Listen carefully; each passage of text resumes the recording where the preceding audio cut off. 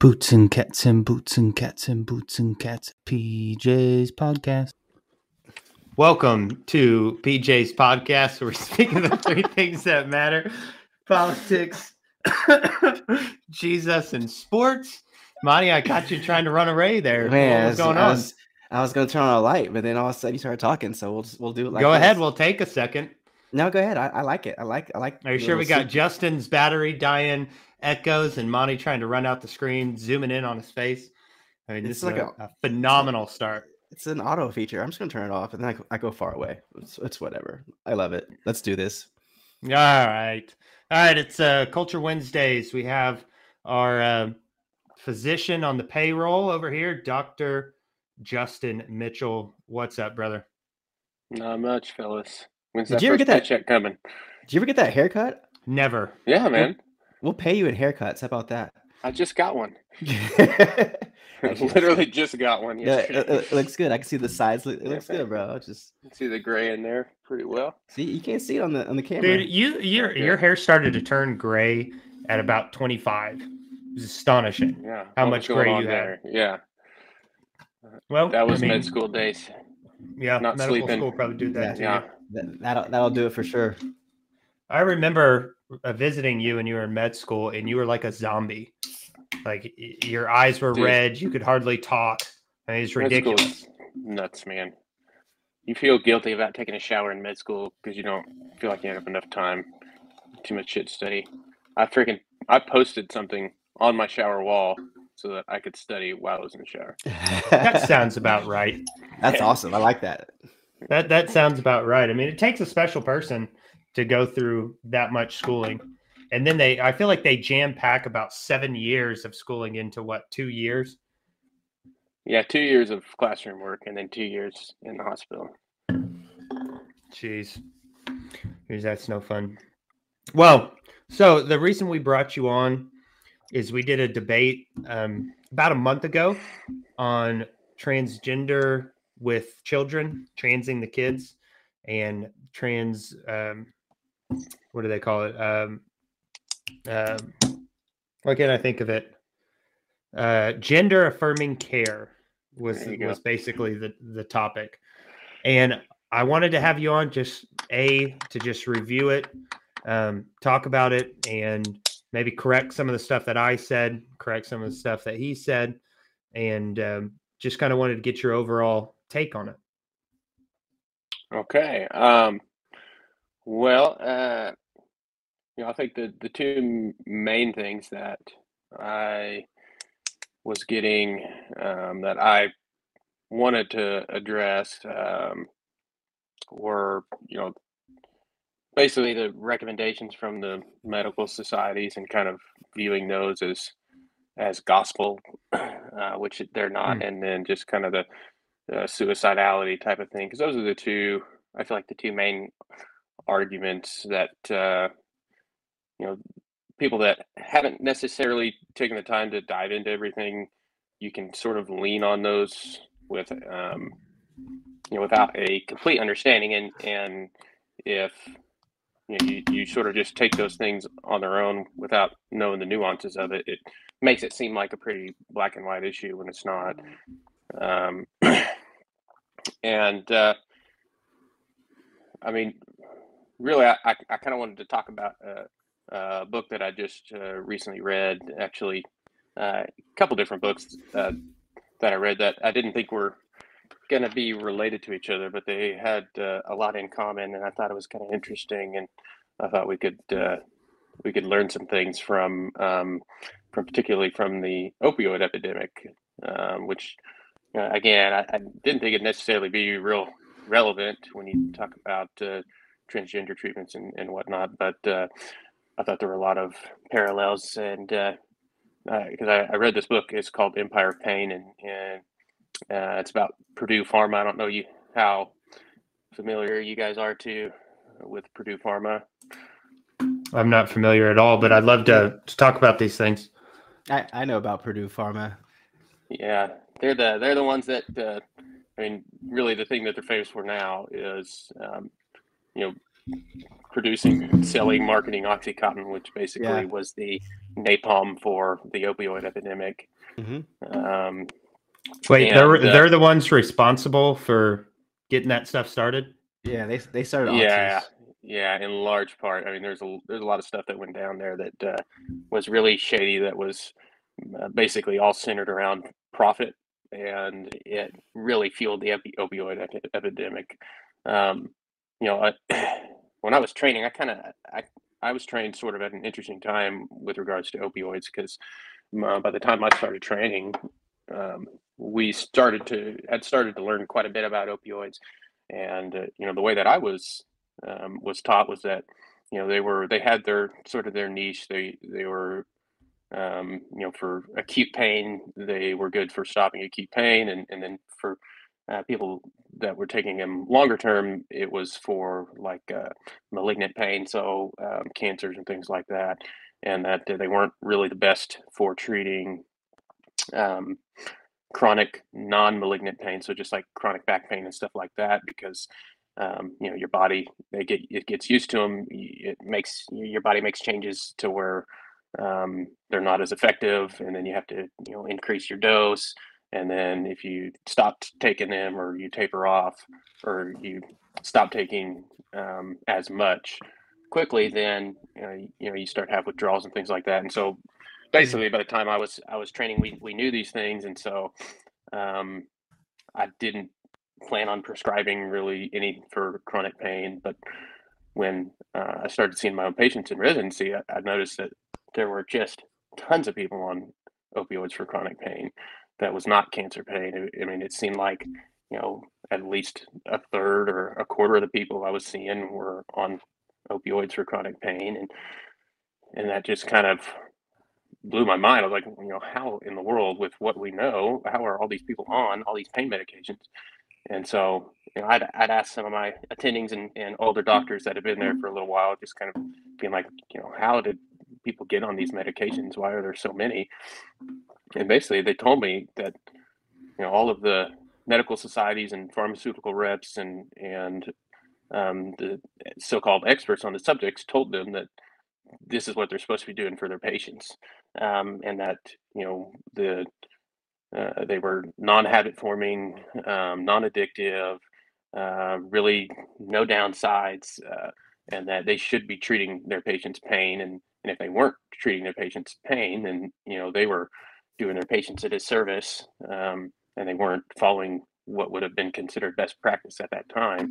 And so, you know, doctors are busy. They kind of took their word for it and started prescribing these things. And obviously, the patients really liked them, and then got hooked on them, and they kept prescribing them.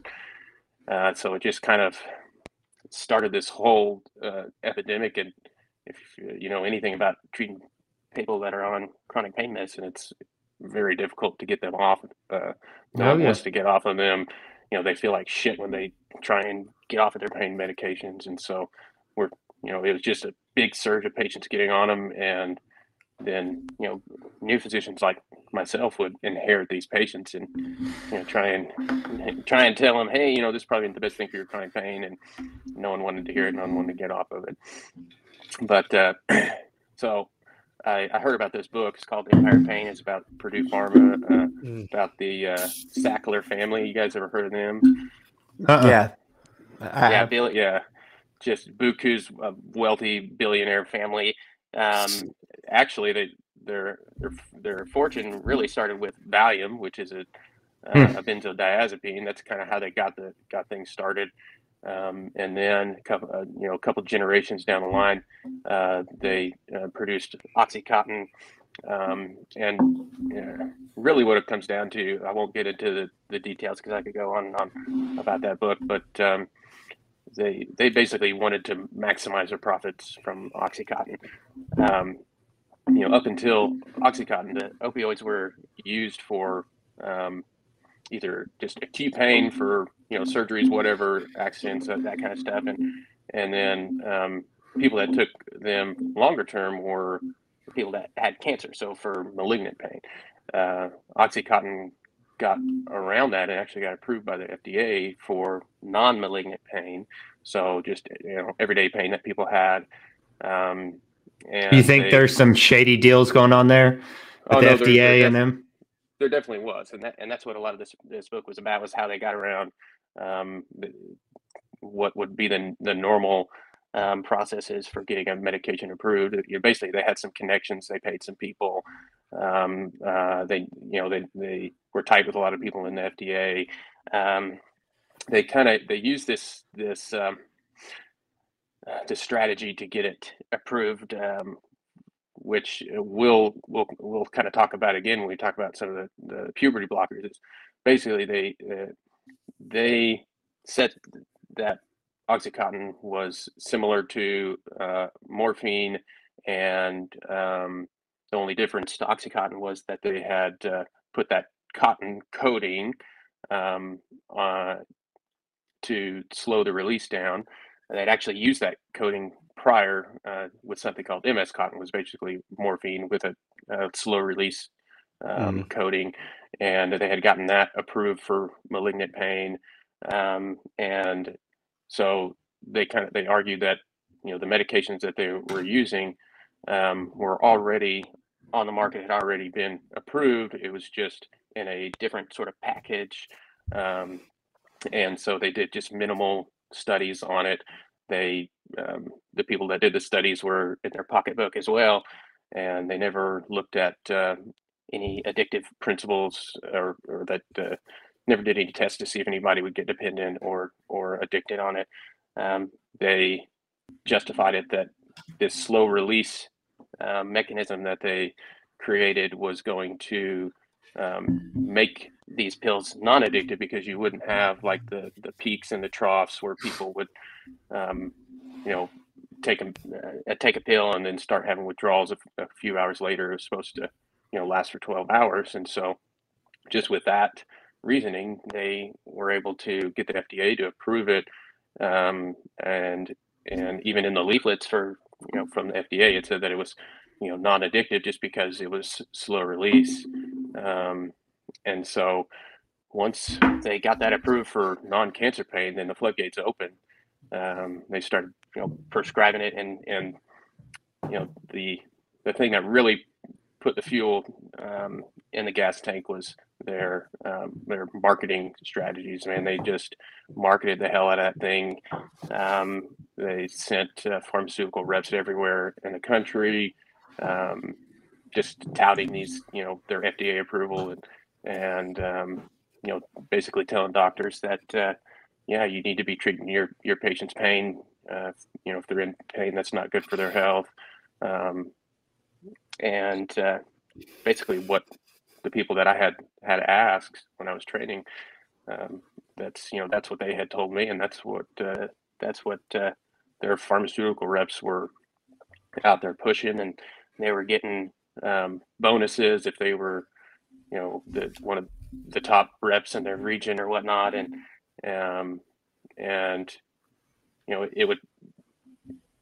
it started to become apparent to people working in the company that that some doctors were just basically running OxyContin clinics where they were just seeing patients and giving them the highest freaking 80 milligram tablets, which anything about OxyContin, that is insane. And that was like the first prescription they would write for someone. They wouldn't even start them on a low dose. They just have people waiting in huge lines just to get these prescriptions without any medical need for them. And what give me what year was that? I'm sorry, what give me a year, a frame of reference here. We're talking about like late 80s, 90s, mostly early 2000s, that type of time frame. Gotcha. Yeah, and so like in the 90s was when they were really pushing this, and the pharmaceutical reps were incentivized to find these types of doctors, keep seeking them out, and not sort of blow the whistle on it, because they were just prescribing boatloads of OxyContin, and if they were in their region, they'd get special bonuses, special trips, things like that. And eventually there were people that were, canaries in the coal mine and saying, hey, I'm getting addicted to these things. When I try and stop taking them, I'm having withdrawals. There were tons of reports of people getting around that slow release coating by like chewing the pills up or dissolving the coating on the outside or injecting and stuff like that. And even people that worked within the company were starting to be a little bit weary about some of the advertising and how they were looking the other way on doctors that they knew were diverting this medication, just prescribing it to whoever. And within that company, that all that stuff was basically, it was discouraged to bring those types of things up, and people were punished for basically bringing up these issues, and eventually, whenever there were federal investigations into it, that's what they found, is that the Purdue Pharma knew about all these things. They just kept pushing it aside and penalizing and the people that were trying to bring that to their attention. But basically, that was the fuel to the fire of the opioid crisis, and all the medical communities were on board with it to begin with. American Medical Association, all the different pain associations, all that kind of stuff. They were all about it. Yeah, treat your patient's pain. Use these opioids. They're not addictive. The research showed that they're not going to be addictive. You're not going to get dependent on them, and that's kind of where I started to see a lot of parallels when I was thinking about the current treatments for using puberty blockers and things like that. Whenever I hear people saying, the American Medical Association and American Academy of Pediatrics and whatnot, they recommend these. So who am I to think I'm any smarter than them? As if if some medical society recommends something, then that's gospel, which it's not. They've I run down the list of things that they've gotten wrong in the past. So you can't just be that simple. You can't just take a recommendation from some medical societies and say that the debate is over just because that's what they recommend. And shoot, even the medical societies in other countries who've been doing this stuff longer are changing, and they're not a for the affirmative care model. They are pushing back on the affirmative care model. So we're talking about places like Finland and Sweden and the UK. Finland, Sweden, those Nordic countries, typically we think of them as being more progressive, and they've had more time to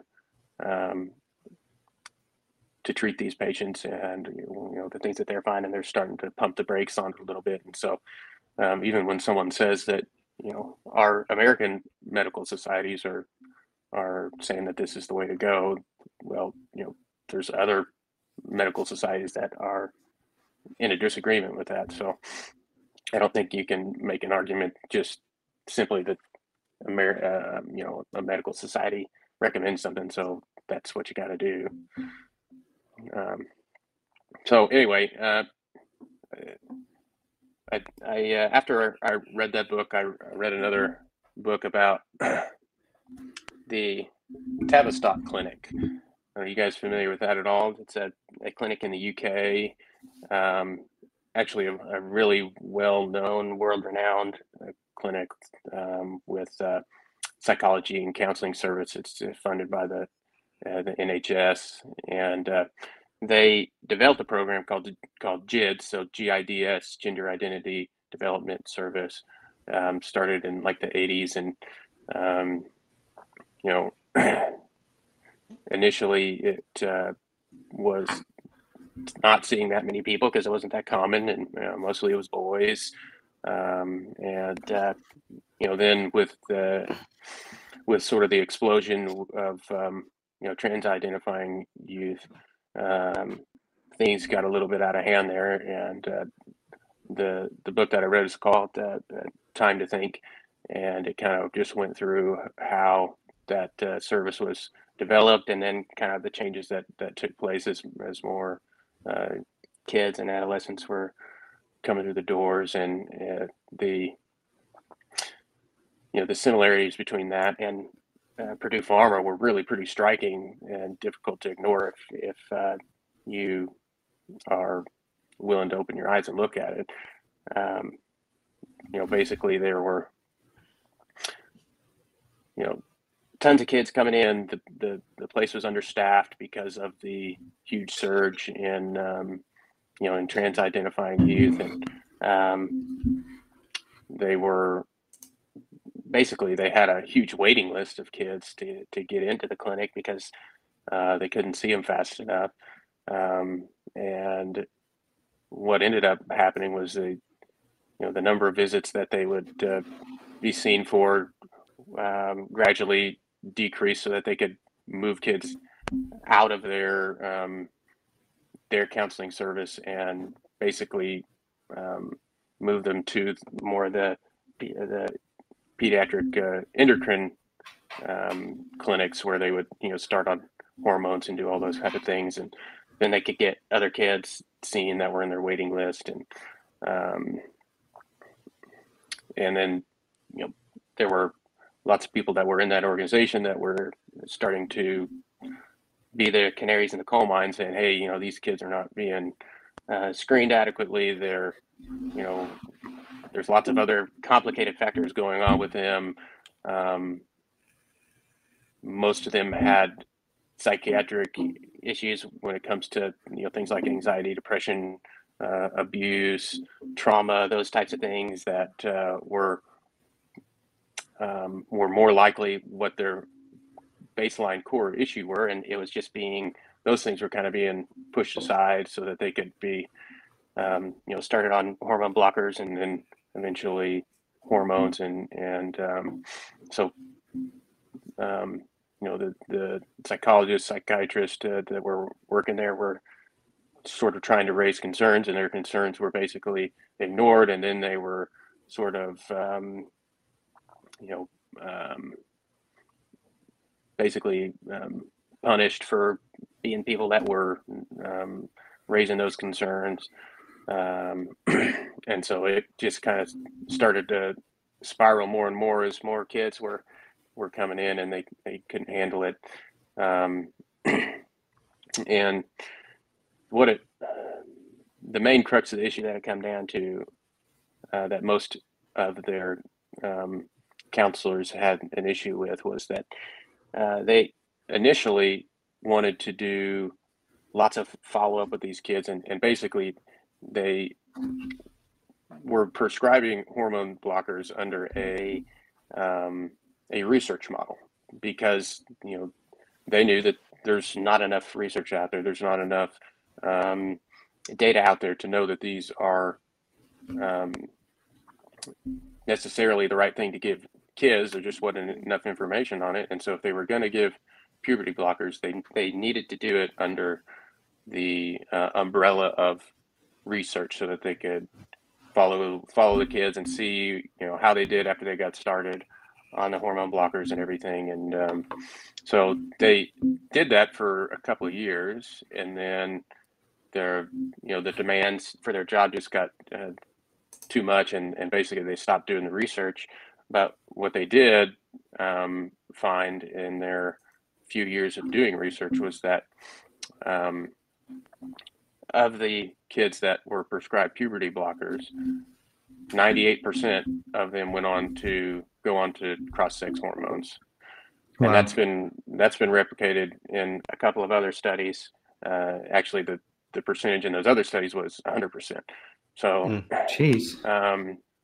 what they were telling their kids and their youth was, why don't you just get on these, hormone blockers? They're fully reversible, and it'll give you time to kind of think about if this is what you want to do. We'll just pause your puberty so that you don't, develop the secondary sex characteristics that you might not want in the future. And we'll just pause your puberty, and then you can think about it. And if you want to go on hormones, then, you can go on hormones. If you don't want to, then, we'll stop the puberty blockers. And what was actually going on was it was locking them into a pathway of getting onto cross-sex hormones, and then, after that, possibly surgeries. Why that's the case, they didn't know, but the data was crystal clear that it wasn't giving kids time to think. It was locking them in. I mean, virtually, 100% of kids going on puberty blockers would eventually go on to hormones. And that was just sort of a punch in the gut to a lot of people that were working in that clinic. Like, what are we doing here? We are not giving accurate information to the people that we're seeing, because we're telling them that we're going to give them these hormone blockers in order to give them time to think and just explore their gender identity, but they were not exploring their gender identity. There was no exploring going on at that time after, they got put on those blockers. It was basically a guarantee that once you went on them, you were going to go on to hormones.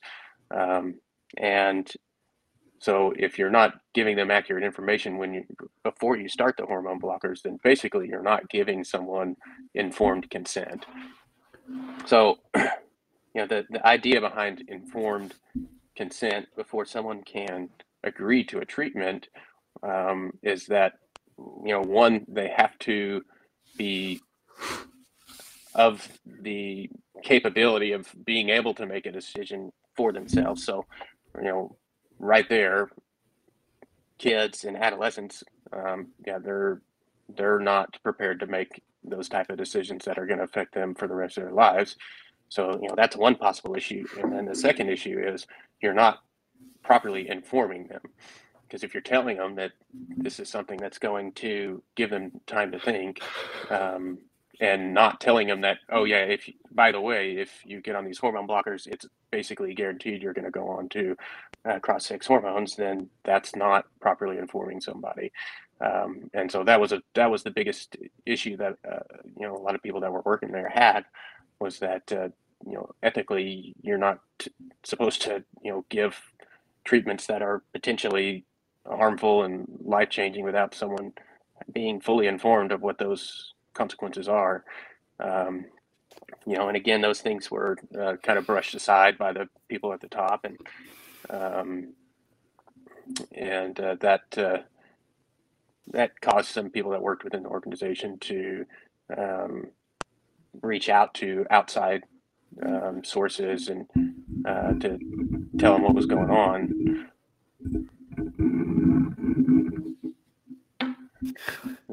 I don't know, I'm hearing a lot of stuff rattling around. Sorry, my mic is messing up a little bit, so I was trying to adjust it. My apologies. Is it really loud? Yeah, it's really loud. Yeah. Sorry. Can you hear my mic right now? Is it kind of muffling? No, you're fine. Yeah, you sound fine. You're just, when you're playing with that mic, that's all I can hear. My bad. Yeah, I mean, but essentially that was the bigger issue, was that, and I don't think that many people know about that, and I don't even know if a lot of people that are prescribing these medications will know about that, and that another sort of similarity that I'm seeing with puberty blockers and specifically when it with regards to opioids and OxyContin. So, I said that OxyContin kind of did this little trick to get through the FDA, where they basically said that they had studied these same medications but in different forms, and so they didn't really need to go through an extensive review process, and they didn't need extensive studies and whatnot to get approved. But puberty blockers, that the line that you'll hear constantly is that they are fully reversible and safe. what they are basing that off of is the data that we have from treating kids with something called precocious puberty. So that's when, you're 7 years old, 8 years old, and you start showing that you're going through puberty, and that's too early for a kid to go through puberty. So they put them on puberty blockers, and then when it's time for them, an age appropriate time for them to start puberty, then they go off the puberty blockers, and then their puberty it takes place normally. And so in that regards, they are pretty safe and effective. But comparing those two is apples and oranges. I mean, for one, you're actively stopping someone's puberty from developing during a time in their life when it is natural for them to go through puberty, and their brain is developing during puberty. And part of brain development is your hormones. Your sex hormones are part of your brain development, so you're actively shutting down that part of your brain development, and that should be a time of rapid bone growth and rapid sex characteristics, and those things are just being blocked. Whereas with precocious puberty, you're basically just delaying their puberty to a time when it's supposed to happen for them, and then they're able to go through an entire cycle of puberty unencumbered. And so in that regards, we have pretty good data for precocious puberty that it is pretty safe, and in that regard it's fully reversible. But trying to say that data is applicable to teenagers that are of the age where they should be going through puberty is just, it's bogus. You can't say that, and you don't have the data to say that. There are no long-term studies on the long-term effects of puberty blockers in adolescents for gender dysphoria. There's just not. So if you hear someone touting that line, that's what they're referring to, and that doesn't apply. So, I mean, basically, what you're getting at is the defense of, well, the medical experts are saying that's what's best, isn't a defense for this, because you've just given us plenty of examples of why we can't just accept it and start moving on with this stuff, start dishing it out like candy. Yeah, I mean that's basically what I'm trying to say in a long-winded way, is that just because the medical society says that you should be doing something doesn't necessarily mean that that's the right thing. I think overall, I rely on medical society recommendations in my job. I don't know everything. No doctors know everything. We have to be able to um, rely on medical groups that have combed through data and made recommendations, and I think overall they do a pretty good job. But with something like this, it kind of sticks out like a sore thumb to someone who's used to um, using medical recommendations in their practice, because the data behind it is just so thin. And whereas normally there's a robust amount of data behind a medical recommendation. And so when you see something like this, it just kind of perks your antennas up, like, what's going on here? You should have much more uh, data and research behind this claim that you're making. um, and so, yeah, in this case, I think they've got it wrong with how aggressively they're pushing affirmative care and hormone blockers in particular. I think that the UK, Finland, Sweden, they've changed their practice, um, and I think that hopefully the United States won't be too far behind, but we'll see about that.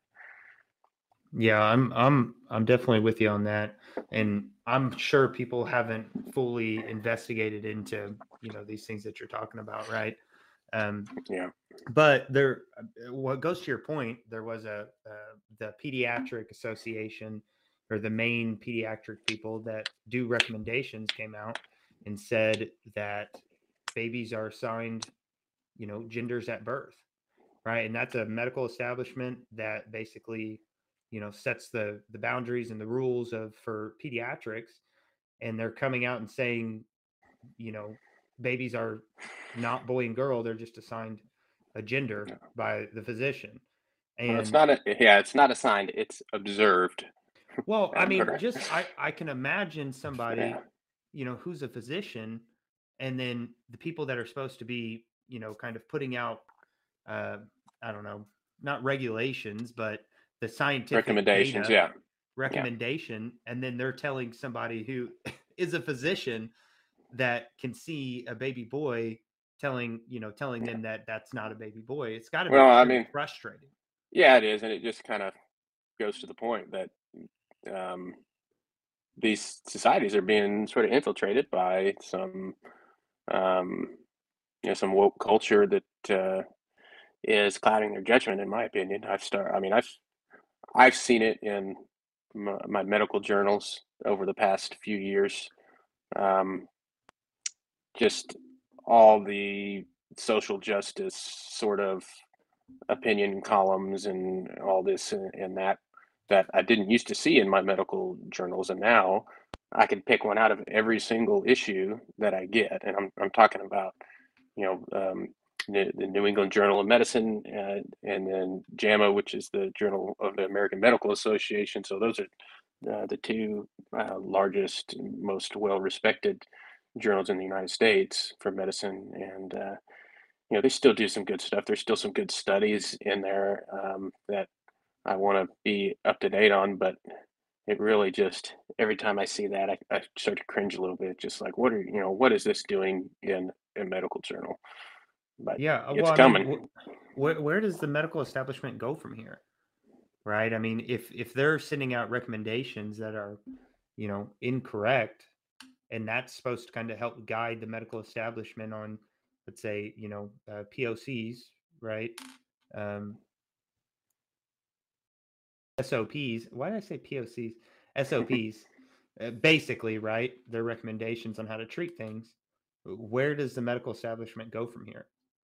Is there another organization that you think is going to, overtake those, that actually, cares about the science and the health and wealth of their patients? Or is this kind of just going to fade out? Oh man, I really don't know. I'd like to say I would hope it's going to get better, but I think it's definitely going to get worse before it gets better. Hopefully it'll eventually get better, but yeah, I'm seeing more and more of it, and I really don't see it kind of slowing down anytime soon. Gotcha. How much battery life you got left, Jay? Probably not a lot. Let me see. Oh, I got 1%. I can hear you.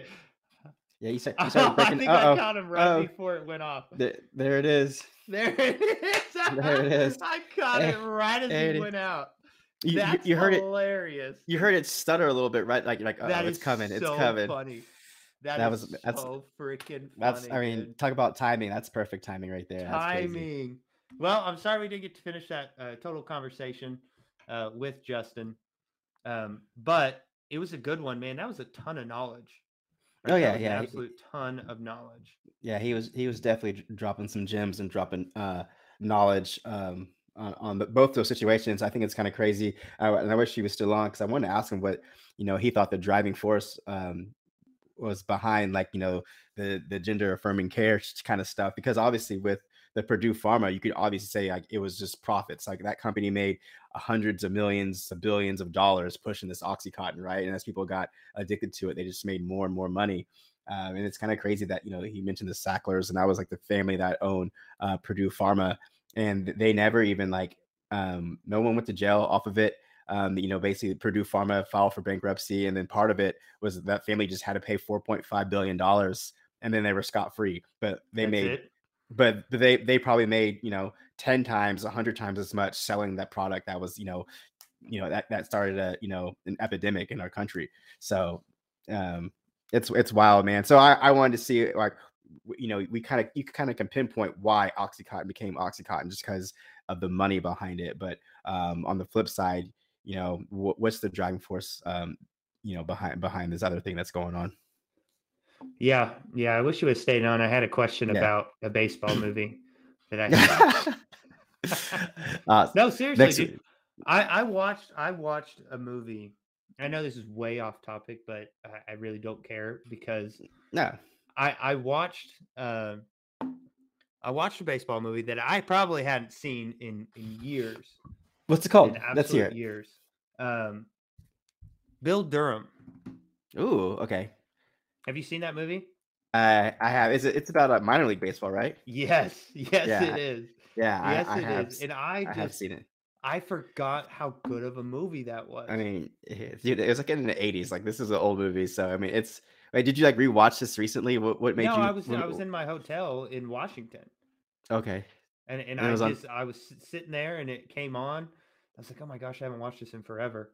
And when I turned it on, it was the scene where you had the pitcher and the catcher, and then the entire infield comes in, and they're talking about like wedding gifts and a hex on his glove.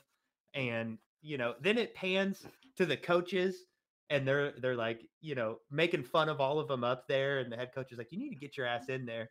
And he comes up and and he's like, well, what's going on, guys? And he's like, well, first baseman's got a hex on his glove. We don't know what to get them for their wedding gift. His dad's there. We're going through a lot of shit here. Yeah. And, you know what I mean? Like, it's so funny because if you've ever been, a pitcher, when a lot of times when the catcher comes up, right, it's not necessarily to talk, what you're doing or technique. It's just more of a, what's going on. You need to calm down. You know what I mean? Right. Like, so you actually have those types of conversations, right? You're putting the pitcher at ease, right? Yeah. Yeah. I mean, that's kind of what it is. I kind of wanted to get his take on it because I thought that was, all right. So rate all-time baseball movies. Let's go just top 3. Does that thing make the list? No, not even close, bro. Oh, come on. Are you kidding me? Oh, All right, run through your list. Durham. I mean, Major League has to be 1, right? The Sandlot has to be 2. And you got to put the Field of Dreams probably in there. I mean, that's my top 3, not in any particular order. Top 3. I want an order, Monty. I want an order. Okay, okay. Major League 100% 1. I'll put Field of Dreams 2. And the Sandlot's so good if you actually count that as a baseball movie. But I'll put the Sandlot 3. Okay, I like that. It's hard to put Bill Durham in with those guys, right? Yeah, with that. I mean, those are big name movies right there, bro. Those are heavy hitters, man. Yeah. No. Heavy hitters. I 100% agree with you, and I agree with 2 of them, right? Ooh, okay. I agree that Major League's in there and Sandlot's in there. Right? Okay. But one of my favorite baseball movies is Moneyball. Okay. I think that is a phenomenal, true baseball movie. I mean, the crazy thing is, it's based on a true story. So that's what I'm saying. And it has, all the big names in it, and it has the actual, I remember watching the A's as they were going through that. Right. So I would say Major League, Sandlot, Moneyball. So it's a good list. The other 2 are probably, Bill Durham and maybe Angels in the Outfield. Ooh, Angels in the Outfield. That's good. Yeah. I freaking love that movie. Maybe Rookie of the Year in there. I don't know. Oh, yeah. When they start like flapping their wings, and they start doing. Yeah, I'm with you. All right, sorry. Sidebar there. Back to the issue at hand. I like this take.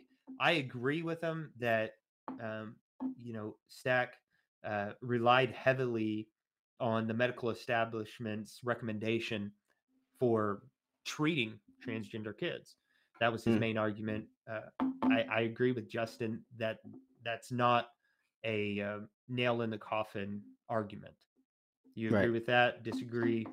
Yeah, no, I definitely agree with that. But I mean, I think too, and he kind of mentioned it, like, Justin doesn't know everything, right? And so, and when he goes to another physician, right, and they don't know anything, what do they go back and refer to? I mean, they do go back and to refer to to those journals and those associations, right? So, I mean, but at the exact same time, like those two examples he gave us, like medicine and science is always evolving. So even the stuff that they publish and that they come out with, especially when it's so new, right?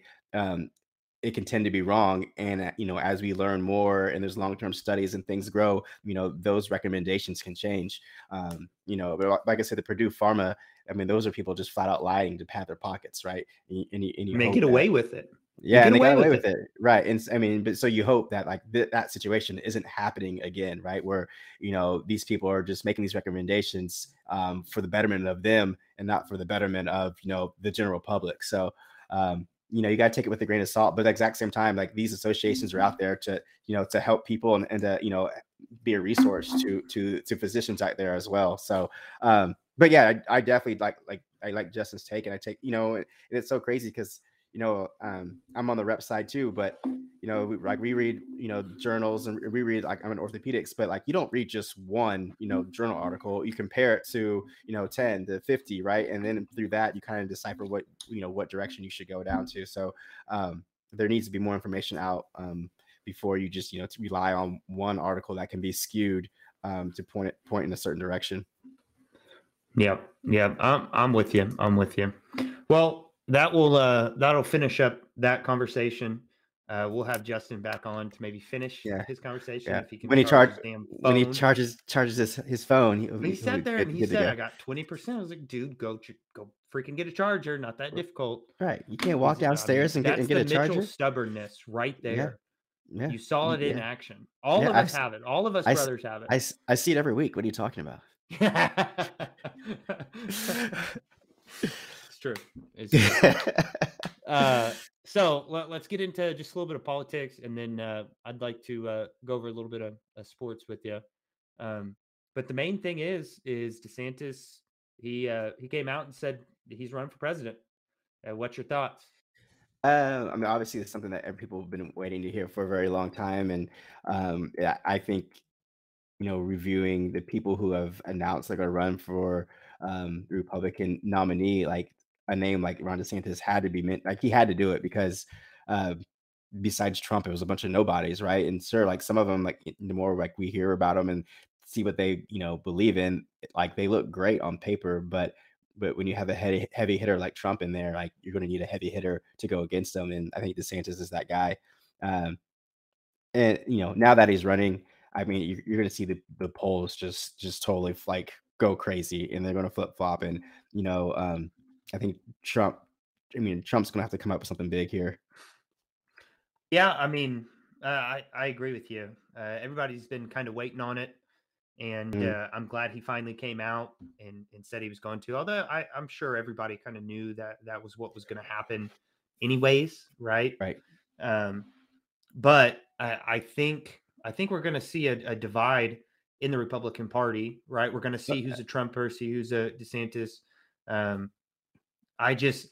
I think Trump has dug himself a hole with the way he's conducted himself over the last year, right? Mm-hmm. Ripping on DeSantis in his own party, who's doing a great job running a state, still ripping on him, siding with the left-wing media, right? I don't think it's been a good look for him. I don't think he's garnered more votes over the last year. I think he's pushed more people away.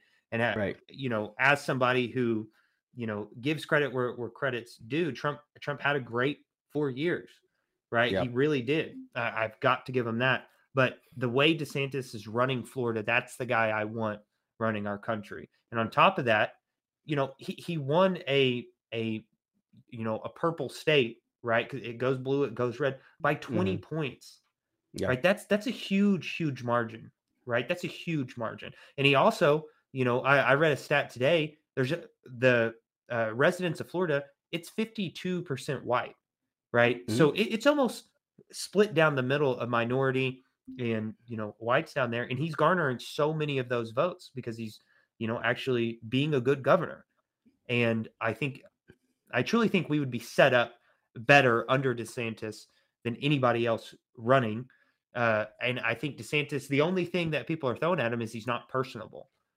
That's literally the only negative Right. that But I've heard. is Trump personable? Like, I think so. Again, Trump was able to connect with a lot of homegrown people because he was personal, right? He would buy people dinner. I heard a story of, he pulled over, helped the guy on the side of the road, ended up paying off his mortgage, right? Like he is actually very, very personable. But I think he's also a narcissist and doesn't care about, the entire country. I think he cares about being president. right. Right. And to me, that's a not somebody I want leading. There's definitely positives to having somebody like Trump in. I think he's kind of learned what to do, what not to do. I just fear that if Trump wins, Republicans aren't going to win because the hatred for Trump overtakes the dislike of what Joe Biden's doing right now. That's my Right. biggest negative as of this moment. Yeah. So I come down to it. Who do you got winning the primary, DeSantis or Trump? Yeah, I mean, I'm gonna have to. I'm personally gonna go to DeSantis as well. If you look at the polls, like just early voting and just early just polls that they're taking, both sides want fresh faces. No one wants to see a Biden Trump runoff again. And so just looking at those numbers, if those people stay true to their word, I mean, I don't think they're going to give Trump the votes anymore. Of course, he has his lifelong supporters that are always going to have his back, but I don't think that's enough anymore, and especially with a guy like DeSantis in the running. So I agree with you. What do you think about Tim Scott putting in his hat in the ring? I don't think it matters. I mean, what's your overall take on Tim Scott? I mean, like, good guy, right? I mean, like, I don't see anything wrong with Tim Scott, right? But I mean, I just think it's, I mean, I don't know.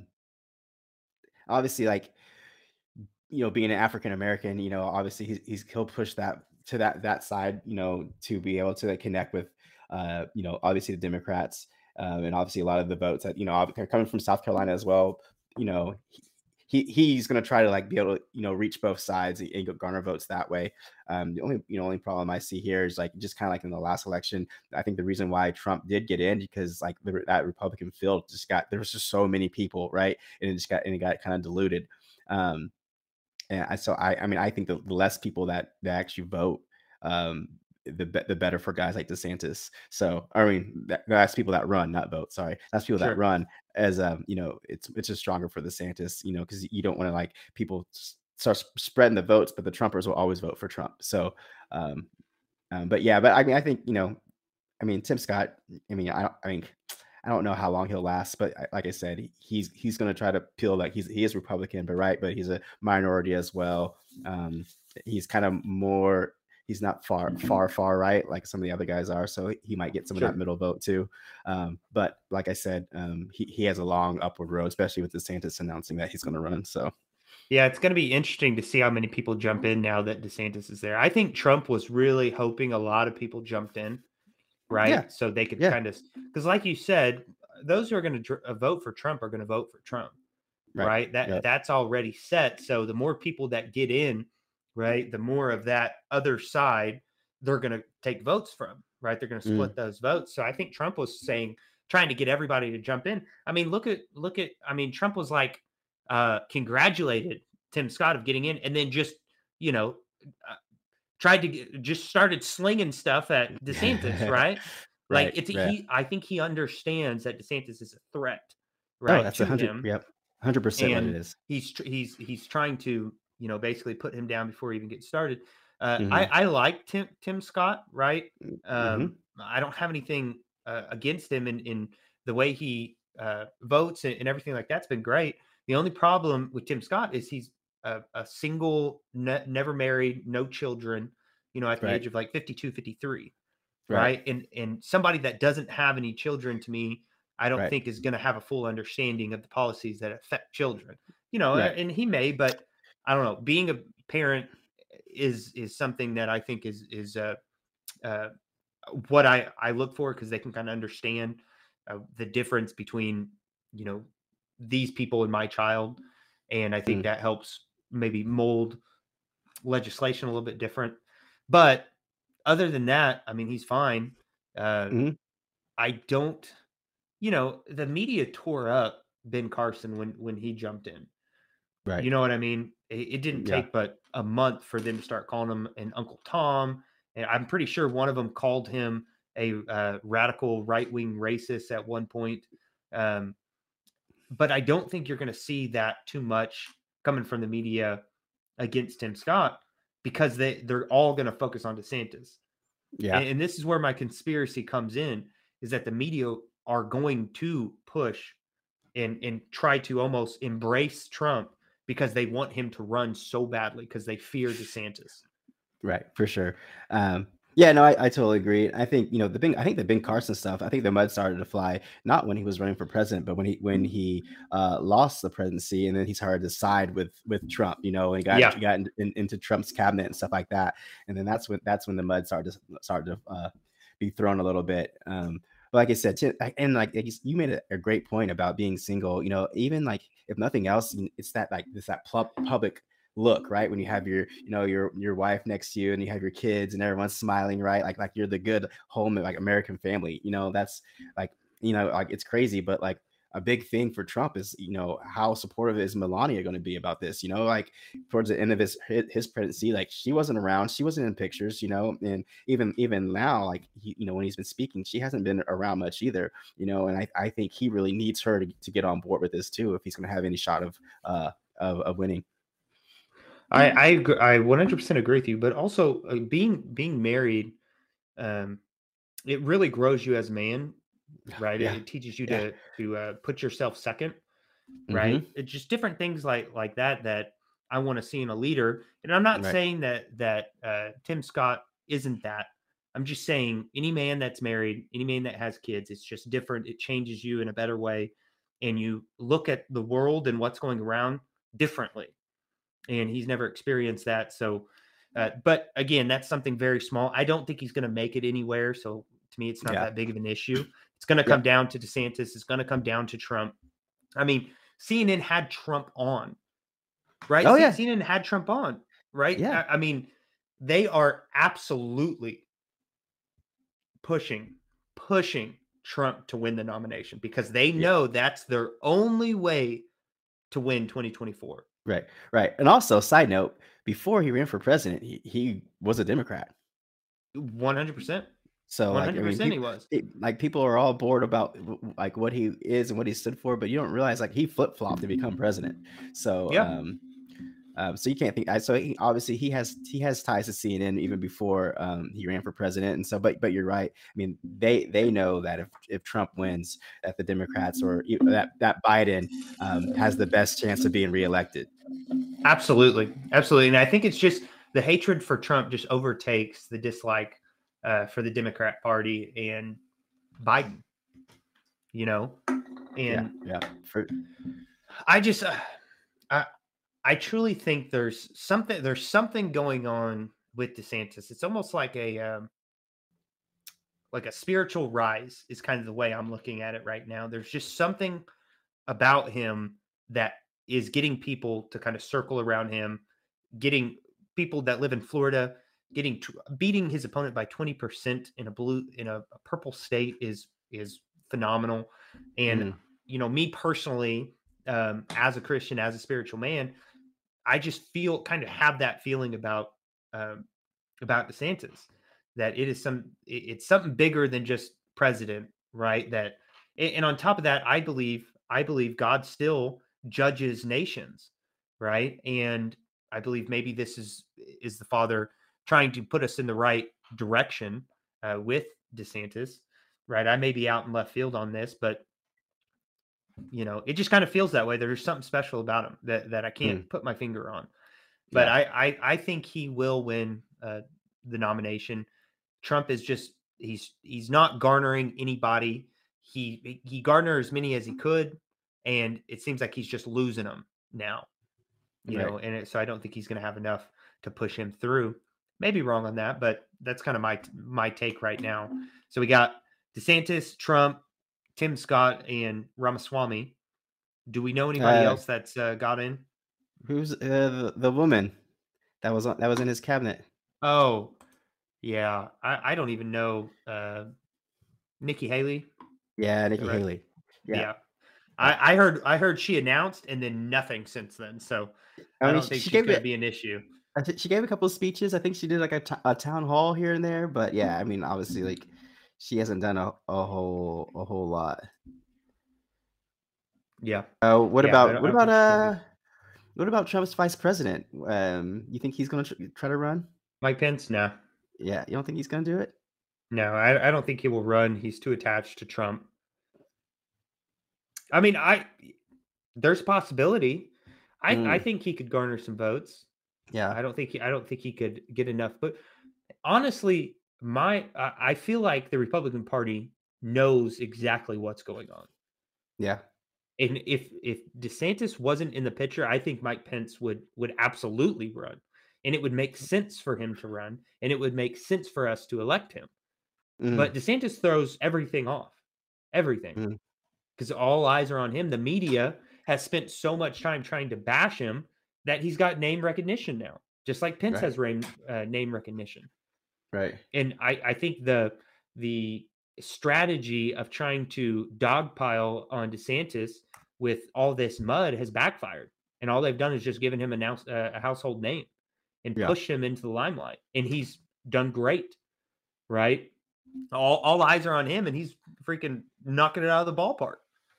So I think it kind of backfired on him. Yeah. So there's nine Republican candidates so far.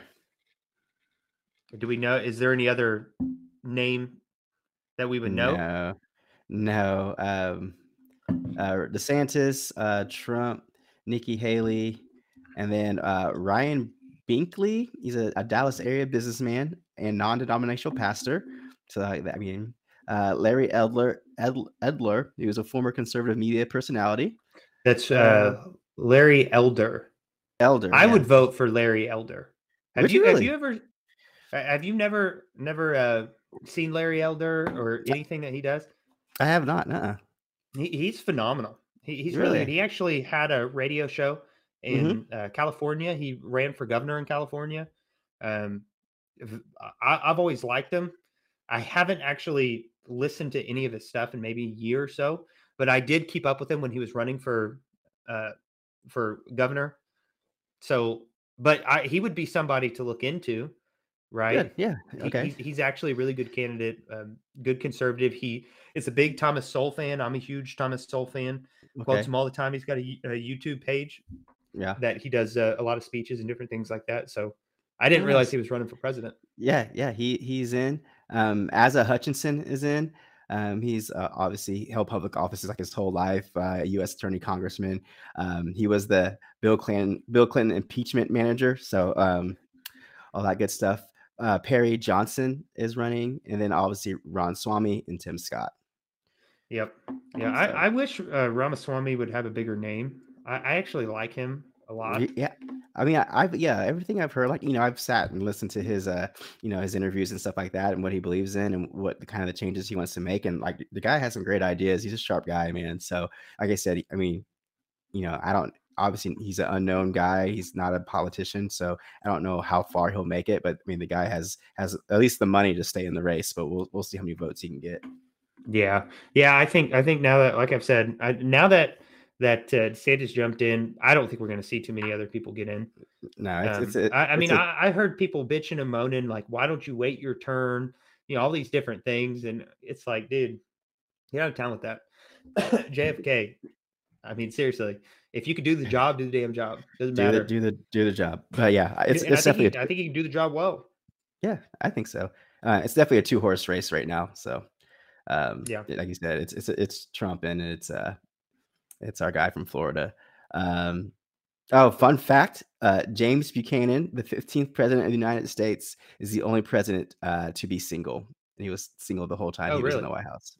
Yeah. So fun fact. If you're ever on Jeopardy, there you go. You're welcome. That's funny. So, did you see what happened at the Nebraska state capitol a couple days ago? I did not. What happened? Another riot inside a Capitol over trans rights. So another insurrection by the left, and nobody's saying a word about it. It's not the end of our democracy. It's not a terrible, awful thing. It's just another example of the hypocrisy here. And if I'm being like really looking at the people running for office, every single person that went along with this January 6th deal, I would not vote for them. I don't care if they got a D or an R by their name, because over, we've seen it in Tennessee, we've seen it in Nebraska. Those weren't bad at all, but January 6th is the worst thing in history because, the right did that one. So the right does it once, the left has done it twice, and, one side's okay, one side's not. And the hypocrisy is just getting out of control here. And I think all those Republicans that were pushing this to say, it's the worst and awful thing in history. They even compared it to the biggest threat to our democracy since the Civil War, which is just the stupidest thing I've ever heard. They need to not hold office, in my opinion. Right. And the whole thing is we've talked about this. What happened is not okay. January 6th is not okay. That should have never happened, ever. And it shouldn't have happened in Tennessee, and it shouldn't have happened in Nebraska. Right. But to say that it is the biggest threat to democracy since the Civil War is a crock of shit, right? And then Tennessee state capitol gets overrun, Nebraska state capitol gets overrun, and it's okay. And I'm tired of the hypocrisy. So, what's your take on this Nebraska Capitol riot? Yeah, actually, like you said, no one's heard of it, and I hadn't heard of it either. So, I mean, obviously, it'd probably be the exact same rant I had in Tennessee. Like you said, I mean, it's not okay, no matter where it is, no matter who's doing it, right? I mean, there's a right or wrong way of going about it, and obviously, like, I mean, it just blows my mind to make the thought process people have that, like, storming a Capitol, punching people, violence. You actually think someone's gonna like get behind you, be like, yep, those are the people that like no one's gonna. It's crazy. It reminds me of like when I was like back in my soccer days when I was playing sports, and like the guys that would like get a foul called out on them and they would yell at the referee, and like, you ever think the referee's gonna be like, you know what, you're right, I'm gonna change my mind. I'm gonna change my mind. No, you know what, they're gonna be like, yeah, I'm gonna remember you, and you're gonna get more fouls calling on you, because not only did you foul the person, then you just cuss the referee out. So like you're hurting yourself in the long run. And this is what's going on here. Like, if you want to stand up for something that you think is right, there's a right and wrong way of doing it. And like, protest, fine, make signs, peacefully stand outside the Capitol, sing, chant, yell at, but like once you're making your way in, once you're showing violence, you're punching people, like, then you're sending the wrong message, and your message is not going to be properly portrayed the way you want it to, because all people are going to see is the violent acts and the crazy stuff that you're doing, So it's right. Obviously, I'm pulling it up now. Like, there's some videos where like a peace officer got punched and blah, blah, blah. But I mean, like, see, like that's what's making the news, not the cause that you're fighting for. So I mean, it has to stop, and they have to find a better way of getting their point across. So I mean, no matter what side you're on, no matter what you're doing, like it's dumb and it's wrong. Yep. I agree with you. No matter which side does it, it's not okay. But you got to call it both ways, or it's not going to matter. I think January 6th garnered so much attention because it was like the nation's capital, right? It was the White House, and so I think that's why it kind of like trumped everything else. Because I will never go to Nebraska ever in my life, so I don't even know where. Just kidding. I've been in Nebraska. Love you guys. Let's go Cornhuskers. Whatever. What's the name of that city that you said where it's like the most racist city in all of the United States? What is that? No, it's in Arkansas, right? Oh, in Arkansas. Yeah, not Nebraska. Arkansas. Okay, I'm sorry, Nebraska, to associate that with you. See, send the hate comments to him. Don't send it to me. Yeah, I'm with you. Well, that's it on the political side. Not much else going on. Debt ceiling is still under negotiation. Biden's flip-flopped on that a couple times. And once we figure out exactly what's going to go on there, we'll discuss it. It is something that is day to day, and we'll keep an eye on it. Desantis is in the race, and we wish him the best of luck. I know he's as of right now, he's my front runner, and we'll see what takes place. But let's talk about some sports. I mean, obviously, not much has gone on since the last time we talked about. There's a lot of baseball going on, and as things start to heat up and teams kind of start to separate, we'll talk a little bit more about that. I think the crazy thing is the Florida Panthers. It's really, really hard for me to say this for a hockey team. I know every time you say that, you slow down. I slow it down. Panthers, because it's not right. Like we're talking hockey, and I'm talking about check yourself. It's like, am I talking about the right sport, the right team? What's going on? But the Florida Panthers beat the Carolina Hurricanes 4-3 tonight. They swept the series in the Eastern Final. It's crazy. So Florida Panthers, they scored with 4.9 seconds left on the clock to win this. So they made it dramatic.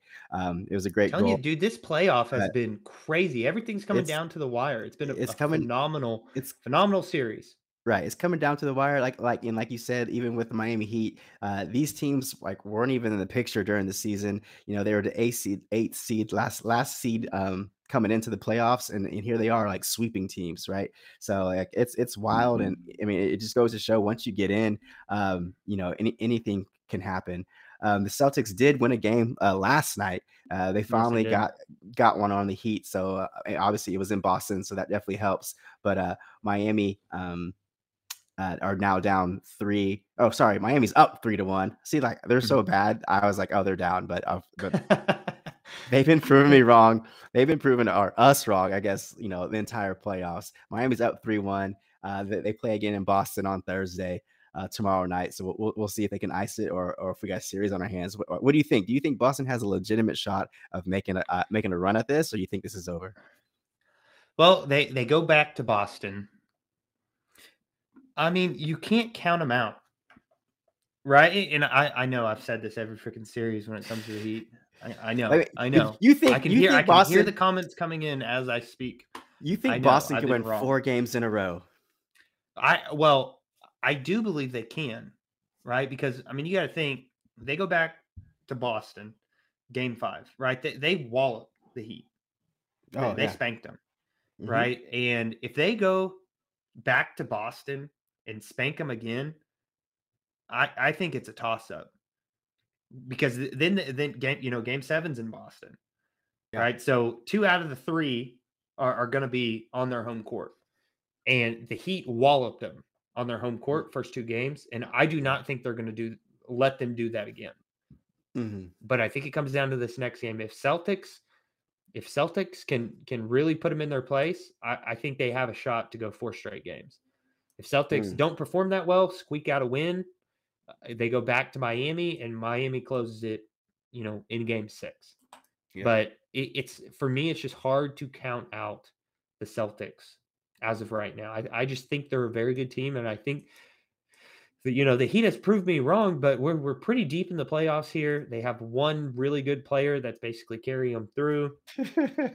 I mean, I don't know how many games he can perform at such a high level, and I can't count Celtics out just yet. What's your thoughts? Man, it's tough, man. Like you said, Celtics are stacked. They had a great season, right? I mean, they proved that they were a legitimate 2nd seed. They could have been even the 1 seed. Some games kind of went a different way. I think the Celtics at home are totally fine. Game 6 at Miami, that's going to be the decider for me. And I don't know. I don't know if the Celtics can do it. Jimmy Butler is so hot right now, and obviously it's going to depend on. So hot right now. Pause. It's gonna. I mean, but it depends if he can keep that up, right? But that Miami crowd's going to cheer him on. But I do think that last Celtics loss, when they basically waved the white flag and sat all their starters for the 4th quarter, and I mean, I think going back into that locker room, I think that coach gave him an earful. Jason Tatum gave him an earful. I think those guys, Smart, Marcus Smart, those guys they're not used to losing, especially like that. And so I think they're rededicated, and they're going to make a run out of it. But I don't know if they can win. Well, it's 3 in a row now, but I don't know if they can beat Miami at Miami. It's kind of crazy. I just pulled up during the regular season, they played 4 times, and they actually split 2 games to 2. So So and they were all pretty relatively close games. Miami won January 24th, 98-95. Celtics won November 30th, 134-121. Miami won December 2nd in overtime, 121-16. And then the Celtics won in October, 111-104. So if you look at it, I guess Miami just matches up with Celtics really well, and they're going to give them a hard time. So I say all this to say that I've dogged on Miami through the entire season, through the entire playoffs. I'm finally going to give them their flowers, bro. I'm going to say they're going to win. Okay. I like that. I mean, I think the odds are on your side, right? Right. Not a lot of teams have been able to take 4 games in a row, other than when they play the Oklahoma City Thunder. If it was the Thunder, it'd be a guarantee 4 games in a row. Guaranteed. Just kidding. Love you, Thunder. I just hit him with the PJ's curse, though, so you know what's going to happen. Ooh, I know that PJ's curse still active. Real. After the game, LeBron was, getting asked the questions. Are you going to keep going?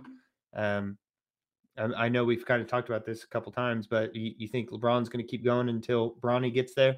He's going to try, bro. If his body holds up, obviously, he doesn't like losing either. If they can get him a couple pieces around him that makes them a legitimate contender for, to go down as the best ever. I think part of it, he doesn't want to tarnish his legacy, right? It's easy when you can say, Michael, never lost in an NBA championship, right? Where LeBron actually has a losing record in the NBA championship. There's a lot of comparatives, and especially going out, Michael never had a team that was below 500. Are you kidding me? And then, this season and next season doesn't look any better. He's going to look at his legacy, one, his body, two. But I think his desire to play with his son is pretty intense. And so he might not be back with the Lakers, but I definitely think he's going to come back. And all this crap that it's I got to go back and reflect, blah, blah, blah. I think it's all drama. When he did the decision on live TV about going to the Miami Heat, dude, he's all about, just being relevant. Loves that spotlight, baby. Yeah. It was I love me some little TO action. Yeah, yep. He loves him. LeBron loves him some LeBron, bro. So I think he's definitely going to come back. He's just just dragging it out a little bit. What do you think?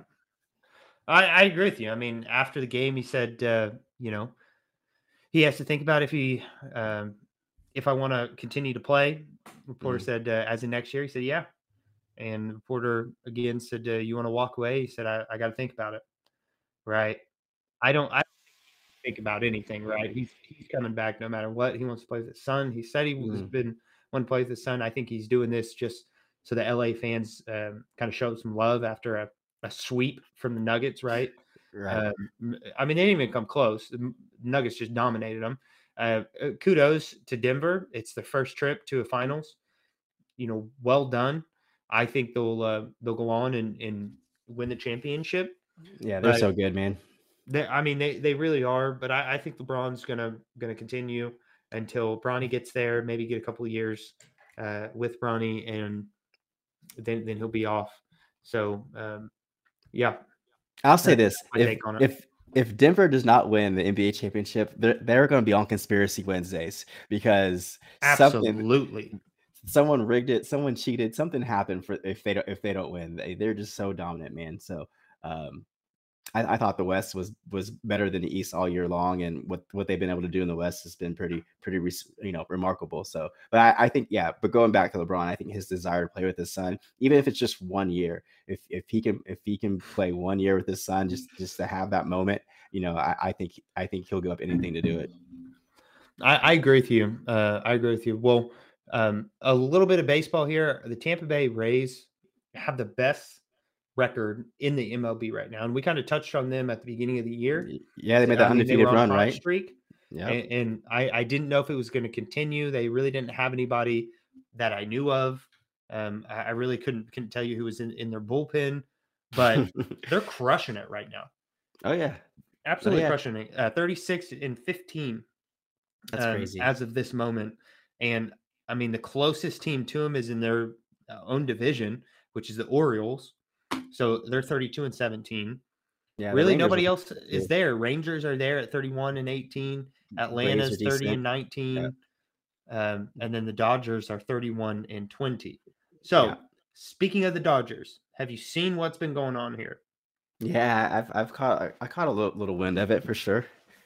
This is an issue. This is absolute issue for the Dodgers. right? Because the group that they are saying is allowed to come in is basically a satanic group. I mean, they slap the Catholic faith in the face, and there's a lot of Hispanics down there that are Catholics, Oh yeah, and they do not like them whatsoever. And I thought LA was correct in de-inviting them. I mean, I don't like the whole thing anyways, but I think they were correct in saying you guys aren't allowed to come here. The head coach is a very devout Christian. I don't think it's going to work in their favor by caving and inviting them again. So, I mean, it's going to be interesting for sure, but I think there's going to definitely be some pushback on this whole scenario. I mean, I think if you look at like, the LA Dodgers, even like in the city of LA, like, most of their fans, a lot of their fans, are, like I said, are from, they're Mexican, right?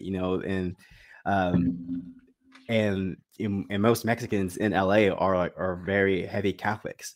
So like, to kind of throw this in their face, I mean, they're going to lose a lot of viewerships. They're going to lose a lot of fans, and this is going to come back to backfire them, and hopefully, they'll change their mind again, and hopefully they'll send out a true heartfelt apology, and not go with this, because it's just not a good look. So I agree with you. I mean, when are these people going to learn?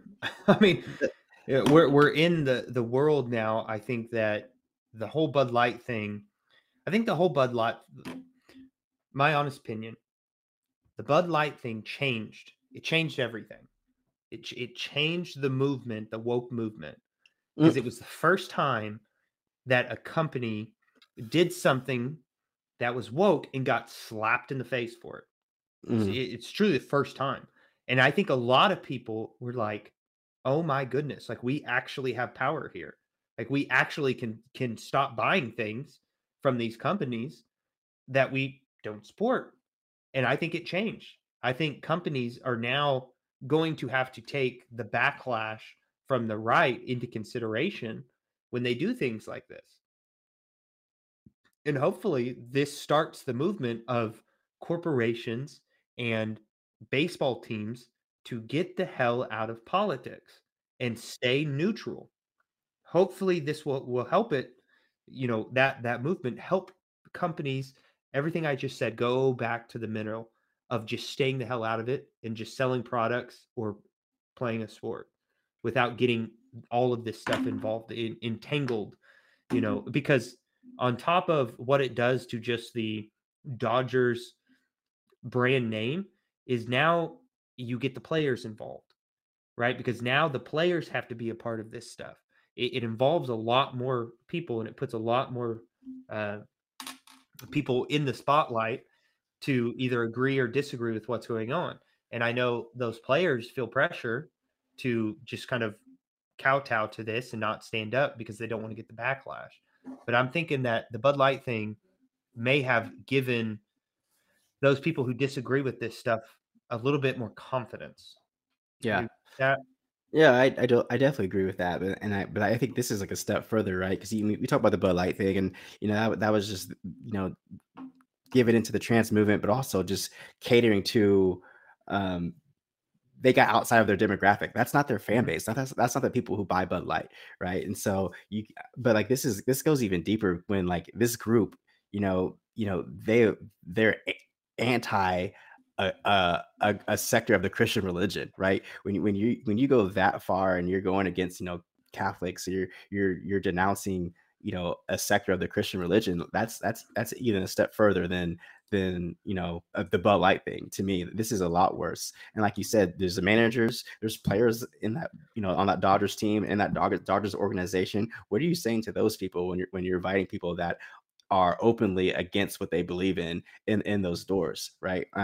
It'd be hard for me. Obviously, like they make a lot of money, and that's why they're there. But it'd be hard for me to continue to play and support that organization after they do something like that. And I'm taking like the LGBTQ plus and trans thing out of it and just straight on religion. When you're hating on, Christianity or a form of Christianity, like that's a bigger problem for me.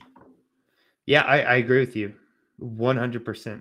It's about, the religious side of it for me also, the trans thing, whatever, but it's more, it's more, and we've talked about this, right? 60 high 60s percent of the United States is Christian, and you're going to put somebody on the field who is making a mockery of it. It's going to piss off a lot of people. It really is. And I do not know why you would cater to that type of thing. I get it. You're in LA, and I'm sure there's a lot of people that support that, but also know your demographics. There's a lot of Catholics out there. And I don't think they're going to support something like this. So I thought they did the right thing by disinviting them, and then they turn around and invite them again. And it just, I don't understand it. But I mean, as somebody, as I speak for myself, somebody who, isn't going to stand for this stuff, I think the Bud Light thing for me was empowering, to show that you can have a group that, will stand up for what is right and correct, and actually make it hurt their pocketbook, because that's what it's going to take to get these people out of this, this realm. Because again, my thing is you shouldn't be in this sphere, right? You should either play a sport and be a form of entertainment, and not a political, post for these people. Same with products. Like, just sell your product. Don't try to push an agenda on the people that are trying to drink your beer. It's pretty simple. And we have to, get their pocketbooks for them to listen. And I think, and I also think that it has given people a little bit of momentum to stand up for what they believe in without getting so much of the backlash. And that's something I've kind of noticed in the last 6 months, or people are becoming more vocal about standing against these things. And they're becoming, feeling like they can actually speak their mind without getting canceled, or, just getting completely deplatformed. Although it's still going on, I just see more and more people in the public light that are coming out and speaking their mind, which is a very good thing. There's a guy, Billboard Chris is his name. I don't really watch any of his videos, but it's basically a guy with a billboard that says something like, children shouldn't get puberty blockers. And it used to be that this guy would go out into the public with this sign, children shouldn't take puberty blockers. And people would just, throw drinks at him, and it was all negative conversations. And now he's having more and more positive conversations with people. So I think the ship is turning from insanity to somewhat sanity. It's still going to take a lot of time, but I've just noticed that there's less and less and less of this just dominant force from the far left, that it's maybe starting to swing back to the middle a little bit. I may be going out of the limb there a little bit too early, but I can see it starting to change a little bit.